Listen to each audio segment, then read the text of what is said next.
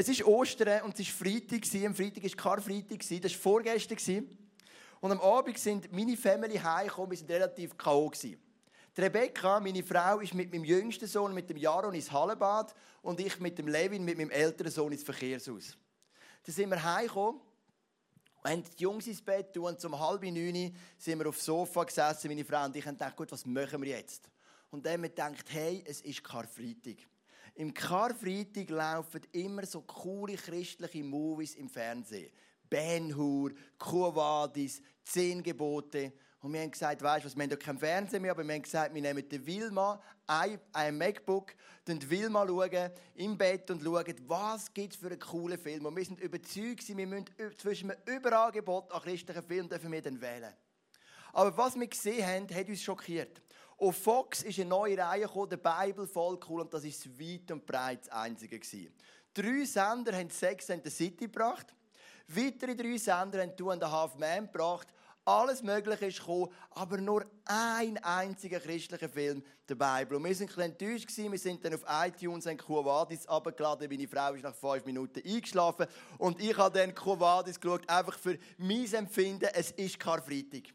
Karfreitag und Ostern ist die Geschichte der Kirche. Das war der Event im Jahr. Das war das Wichtigste, was sie hatten.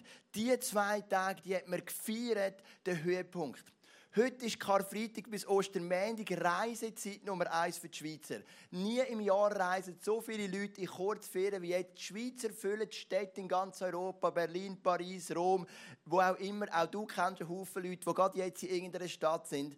Also heutzutage merkst du, das Gewicht hat sich verändert. Statt Quo Vadis und Ben-Hur läuft Sex and the City im Fernsehen. Und die Leute in die Kirche gehen, für Karfreitag und Ostersonntag gehen sie reisen. Ich sage jetzt nicht, dass das schlecht ist, weil wir können ja Karfreitag jeden Sonntag haben. Jesus ist für uns jeden Sonntag gestorben und auferstanden. Aber ich finde es trotzdem schön, den Gedanken zu sagen, hey, lass uns ein Wochenende nehmen im Jahr, wo wir ganz spezifisch feiern, dass Jesus für uns gestorben und auferstanden ist. Und vielleicht hast du die ganze Geschichte gar noch nicht so intus. Ich möchte sie heute erklären. Um was geht es denn bei Karfreitag und Ostersonntag? Ich habe vor ein paar Wochen im Kolosserbrief gelesen, das ist eines von 66 Büchern in der Bibel und einer von 13 Briefen, die der Apostel Paulus geschrieben hat. Und im Kolosserbrief geht es mehr als in jedem anderen Brief von Paulus geht es um Jesus.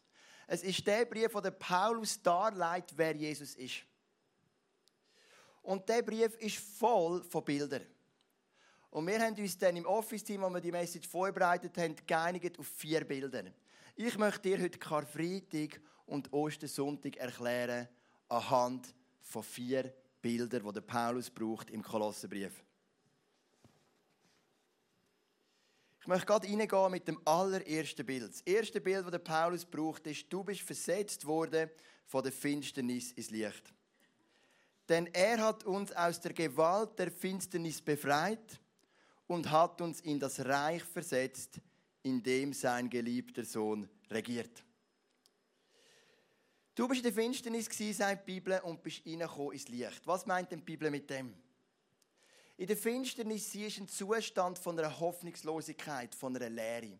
Vor ein paar Wochen haben wir hier eine Connection gehabt und ich habe einen jungen Mann interviewt, der erzählt hat von einer schwierigen Kindheit, von einem schwierigen Erwachsenwerden und wie er durch einen Kurs, den wir angeboten haben, im ICF Jesus gefunden hat, wie Jesus der wichtigste Bestandteil wurde von seinem Leben. Und wir haben gemerkt, wow, ein junger Mann erzählt mit einer riesen Begeisterung von seiner Versetzung von der Finsternis ins Licht. Vielleicht bist du da und denkst, ja gut, ich habe jetzt nicht gerade so eine krasse Kindheit gehabt, ich bin ganz normal aufgewachsen, ich merke ja gar nicht, dass ich in der Finsternis bin. Wir haben ja heute Tennistag gehabt, Roger Federer gegen den Wawrinka im Finale von Monte Carlo. Wawrinka hat übrigens gewonnen in 3 Sätzen. Die Schweizer Tennis, das lebt. Und du weisst es vielleicht nicht mehr, aber es hat auch mal eine Zeit gegeben, wo die Deutschen auch gute Tennisspieler hatten. Und der Boris Becker hat mal gesagt in einem Zitat, ich habe mein ganzes Leben investiert, um Nummer 1 zu werden. Und dann ist er es geworden für 17 Wochen. Ich meine, für 17 Wochen für uns Schweizer ist ja das lächerlich, gell? Wir haben den King Roger, der ist über 300 Wochen, aber die Deutschen sind stolz auf ihren Boris mit diesen 17 Wochen. Aber anyway, der Boris Becker hat gesagt, ich habe alles daran gegeben, alles investiert, für Nummer 1 zu werden. Und dann bin ich es gewesen. Und dann hat mich eine Leere erfüllt, wie ich es noch nie gesehen habe vorher in meinem Leben. Plötzlich habe ich gemerkt, meine Kindheit, meine Teenagerphase, meine junge Erwachsenenphase, ich habe alles auf das Ziel hingegeben. Jetzt habe ich es erreicht und ich frage mich, was bedeutet es, wenn irgendwo auf einem Zettel es Nummer 1 steht von meinem Leben, es gibt mir nichts. Er ist in eine richtige Depression hineingekommen. Und auch das meint der Paulus, wenn er schreibt, wir sind in der Finsternis gewesen. Er meint mit dem, wir haben eine Sinnlosigkeit, eine Leere, eine Hoffnungslosigkeit.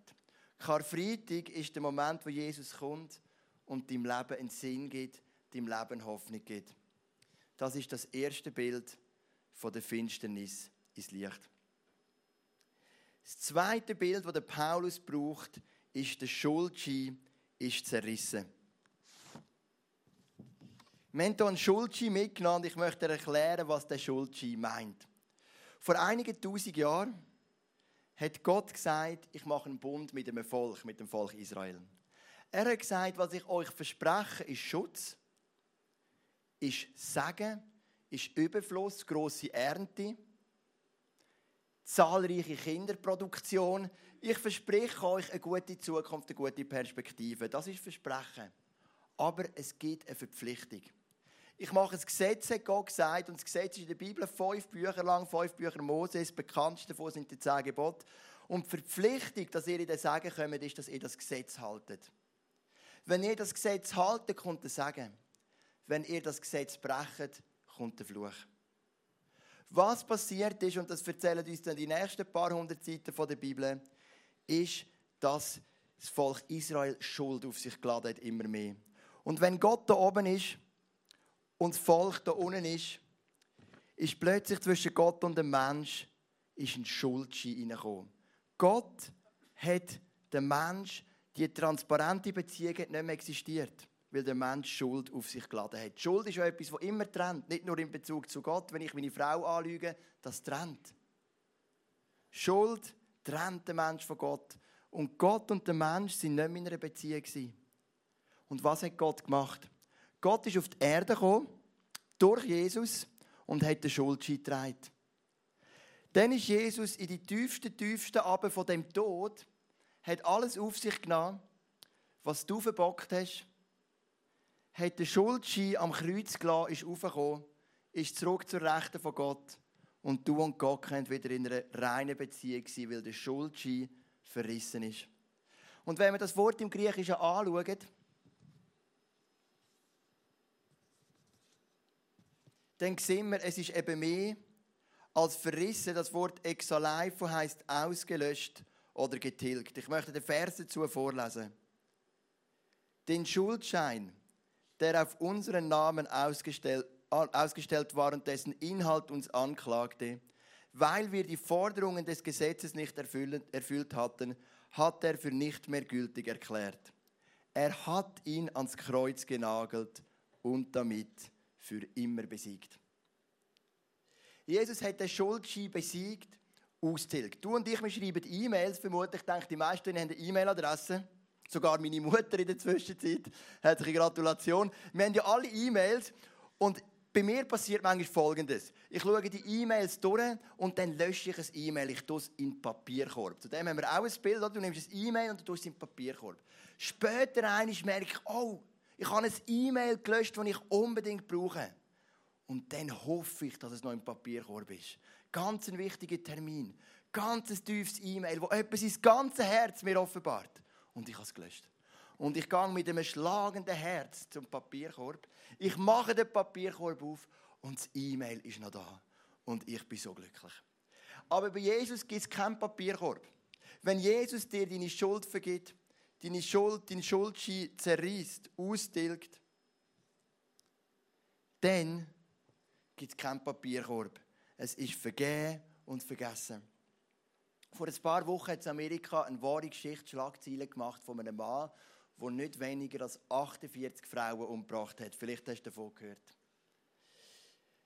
Über 20 Jahre hat er die Mord begangen und er ist dann angeklagt worden und der Gerichtsprozess hat sich über Monate hingezogen. Am Schluss hat er sich bei allen 48 Frauen schuldig bekannt und das Verdikt, typisch amerikanisch, 48 Mal lebenslänglich. So ist es dort, oder? Die Richterin hat gesehen, der Mann, der hat absolut keine Schuldeinsicht. Er hat das nicht bereut. Der hat das so locker genommen. Dann hat die Richterin gedacht, weisst du, was wir machen? An diesem Gerichtsprozess werden die Angehörigen kommen und sie werden dem Mann ins Gesicht sagen, was es für sie bedeutet, was er gemacht hat. Da ist ein Vater aufgetreten und gesagt, du hast meine Tochter genommen, das Wichtigste von meinem Leben. Ich wünsche dir, dass du einen Tod stirbst, wo du mehr musst leiden als jeder andere Mensch. Da ist ein Mann aufgestanden und gesagt, du hast meine Frau genommen, mein Herz, meine Leidenschaft, du hast mein Leben zerstört. Da sind Kinder aufgetreten und gesagt, du hast mir meine Mutter genommen. Du hast alles kaputt gemacht, was mir wichtig war.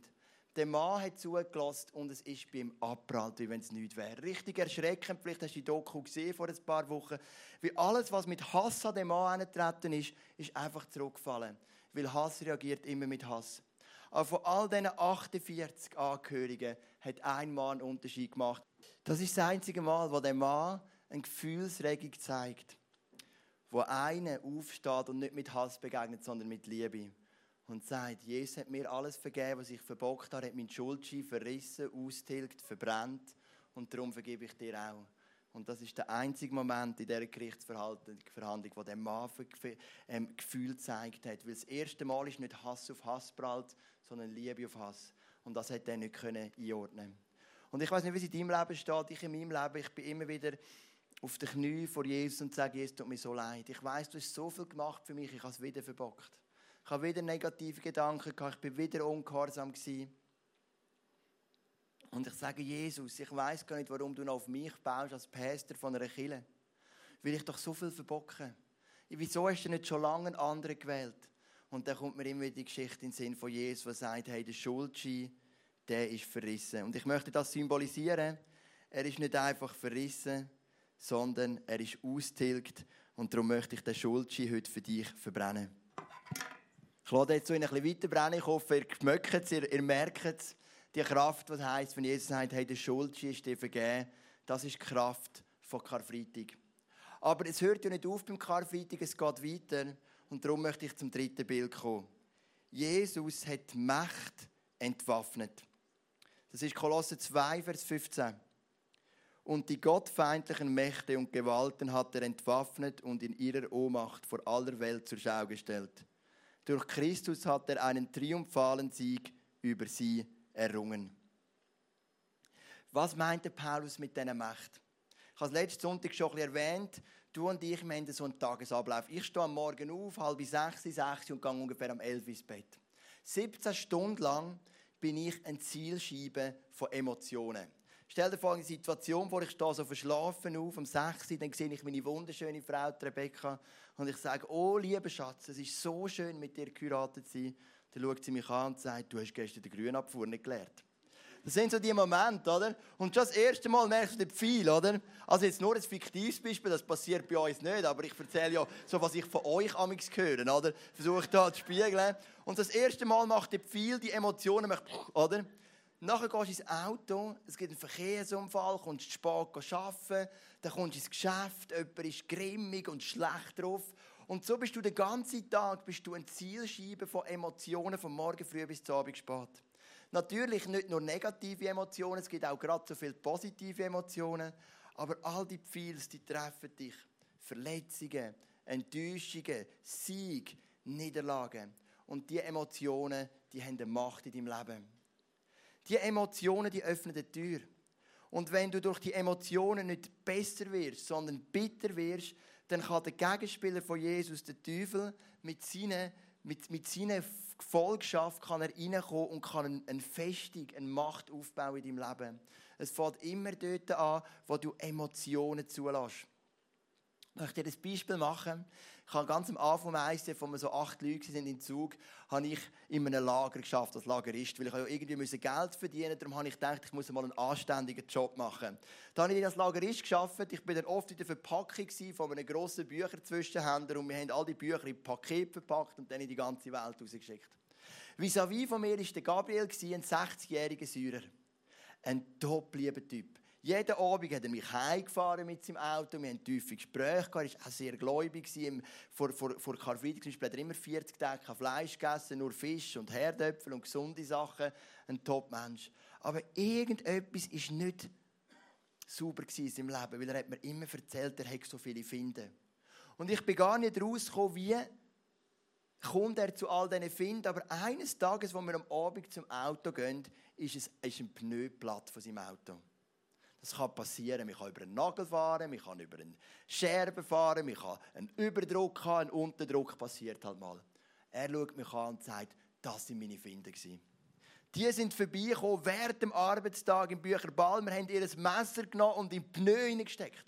Das Problem ist, unsere Verpackungswerkstatt war am Fenster und gerade hinter dem Fenster war das Auto. Wir haben es den ganzen Tag im Blick gehabt. Wir sind gestaffelt zum Mittagessen, gestaffelt zum 9 gegessen, gestaffelt zum 4 gegessen. Ich bin bis heute 100% überzeugt, dass da keiner von seinen Finden gekommen ist mit dem Messer und irgendwann so hinter dem Rücken in die Pneu hineingestochen hat. Aber es zeigt die Macht von Emotionen. Irgendwann lässt du ein Türchen zu. Und das kann zu Angst führen, zu Misstrauen führen, zu Verletzung führen, zu Neid führen, zu Eifersucht führen, zu Depression führen, zu Krankheit führen. Es startet mit einer Emotion. Und dann entsteht daraus eine Macht. Und das Nächste, was Jesus gemacht hat am Karfreitag und am Ostersonntag, er hat die Macht zerbrochen. Warum? Jesus ist in Gegenangriff gegangen. Die Menschen haben ihn gehasst, er hat sie geliebt. Die Menschen haben den Tod für sie verdient, sage ich nachher noch mehr dazu. Jesus hat den Tod für sie auf sich genommen. Jesus hat das getragen. Die Menschen haben ihn abgelehnt, er hat sie angenommen. Er ist ein Vorbild, er ist in die Gegenoffensive gegangen und du kannst ihm nachfolgen. Durch den Tod und du Verstehung von Jesus hast du einen Zugang zu der Beziehung zu Gott, der dich füllt mit dieser Freude, mit dem Frieden, mit dieser Liebe, mit dieser Kraft zu vergeben. Und durch das haben die Mächte, die ausgelöst werden durch Emotionen, oftmals haben keine Kraft mehr in deinem Leben. Ich bin auch einmal entwaffnet worden. Ich bin mal in der Rekrutenschule, Militär. Und ich habe 15 Wochen lang bin ich da gewesen, wir sind immer schiessen. Am Mittwoch war immer Schiesstag, ich war so eine Art Funker, dann hast du meistens nicht geschossen, außer wenn du hässlich warst, hast du das Funkgerät umgeschossen. Aber normalerweise hast du nicht geschossen. Und dann den Mittwoch habe ich nicht gerne gehabt, da musste ich schiessen und schiessen ist mir nie gelegen irgendwie. Das hat mir immer so ein komisches Gefühl gegeben. Gegen Ende RS war es dann noch so, hast du so Gespräche gehabt, ob du weitermachen musst oder nicht. Und bei uns hat niemand weitermachen, ich auch nicht. Dann bin ich reingekommen in das Fahrzeug, das dann dem Major mir gegenüber gesessen ist und hat gesagt, Soldat Suter, wir müssen gar nicht diskutieren, herzlich willkommen, Gratulation, Sie machen weiter. Das habe ich nicht cool gefunden, oder? Ich habe mich extra ein paar Tage nicht rasiert und habe extra meine Jacke aufgetan, einfach gegen jede rebellische Vorgehensweise verstoßen. Und es hat absolut nichts genützt, oder? Und dann habe ich gesagt, wisst ihr was, junger Mann, habe ich gesagt. Wisst ihr was, habe ich gesagt, ich mache mit Ihnen einen Deal. Der Deal ist so. Ich bin bereit, weiterzumachen, aber ich will meine Waffen abgeben. Ich möchte einen waffenlosen Militärdienst machen. Bei den Funker geht das, oder? Also da kannst du auch ohne Schiessen die Leute ausbilden am Funk. Und ich weiss noch den Moment, und das war ein wunderschöner Moment, wo ich auf Zürich ins Zeughaus gegangen bin. Die Waffen, die ich so gehasst habe, einfach weil ich überfordert bin. Ich sage nicht, Schiessen, Militär ist gut, schlecht, für mich keine ethische Frage, es sind einfach Waffen. Ich kann es einfach nicht können mit dieser Waffe. Die hat sich nie putzen lassen, die hat nicht dorthin gezielt, wo ich wollte. Das war einfach nicht mein Freund. Und ich hatte die Waffe hinten rein und ich weiss den Moment, wo ich die Waffe genau auf den Tisch gelegt habe und ich bin offiziell entwaffnet worden. Dann habe ich mit viel Begeisterung und Leidenschaft meinen Militärdienst weitergemacht mit dem Funkgerät als meine einzige Waffe. Das war der Moment der Entwaffnung. Und Jesus ist gestorben und auferstanden, um die Macht, die dein Leben oft zur Sau macht, die dich knechtet, die Angst, die Depressionen, diese Macht hat er entwaffnet. Das 4. Bild, Jesus ist auf dem Ehrenplatz. Da ihr nun also zusammen mit Christus auferweckt worden seid, sollt ihr euch ganz auf die himmlische Welt ausrichten, in der Christus auf dem Ehrenplatz an Gottes rechter Seite sitzt. Ostern besteht nicht nur aus Karfreitag, aus dem Tod, es besteht auch aus der Auferstehung. Ich persönlich bin der Meinung, dass die Auferstehung das wichtigste Ereignis war in der ganzen Weltgeschichte. Der Tod war das eine, die Bereitschaft von Jesus, deine Schuld zu tragen. Aber die Auferstehung war ein Zeichen von einer unglaublichen Kraft. Jesus hat durch seinen Vater im Himmel den Tod besiegt. Und wenn wir den Vers genau lesen, dann heisst es, da ihr nun zusammen mit Christus auferweckt worden seid. Du und ich, wir sind zusammen mit Jesus auferweckt worden und wir haben Zugang zu all diesen Schätzen, die Jesus hat. Jesus sitzt im Himmel auf dem Ehrenplatz an der rechten Seite von seinem Vater. Und jetzt stellt sich eine Frage für dich und für mich. Wenn Jesus im Himmel auf dem Ehrenplatz sitzt, ist die Frage, ob er auch auf dem Ehrenplatz sitzt in deinem Leben. Auch du hast wie einen Thron symbolisch gesprochen in deinem Leben. Die Frage ist, wer hat den Ehrenplatz in deinem Herz? Hast du selber, lebst du für deine Wünsche und deine Ziele und deinen Fun? Oder ist Jesus wirklich, hat er den Ehrenplatz in deinem Leben? Das ist das Ziel von Karfreitag und Ostersonntag, dass du Jesus annehmen als der den Ehrenplatz hat in deinem Leben. Vielleicht bist du heute Abend da und du merkst, hey, das hast du noch nicht. Jesus ist zwar da, er existiert, du glaubst an ihn, aber in deinem Thron von deinem Leben hat er noch nicht den Ehrenplatz. Dann möchte ich nachher für dich beten, dass er auch auf dem Thron sitzt in deinem Leben. Vielleicht merkst du, dass dich eine Schuld drückt.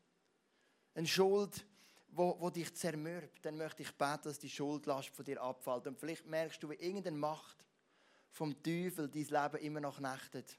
Dann möchte ich beten, dass du Ostern erleben darfst, in dem die Macht ihre Kraft verliert.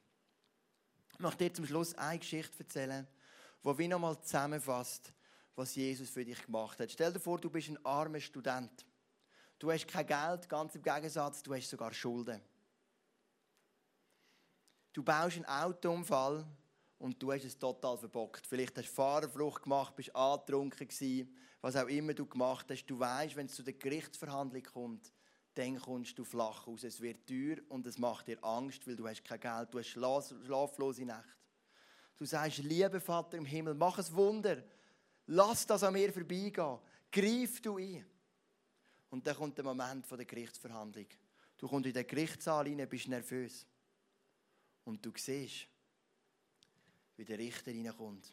Und plötzlich fällt die ganze Last von deinen Schultern. Weil der Richter ist niemand anderes als ein ganz guter Freund von dir, den du von deinem Fußballclub oder woher auch immer kennst. Du siehst, der Richter hat Jura studiert, hat seine ersten Amtshandlungen und du weißt, es wird alles gut.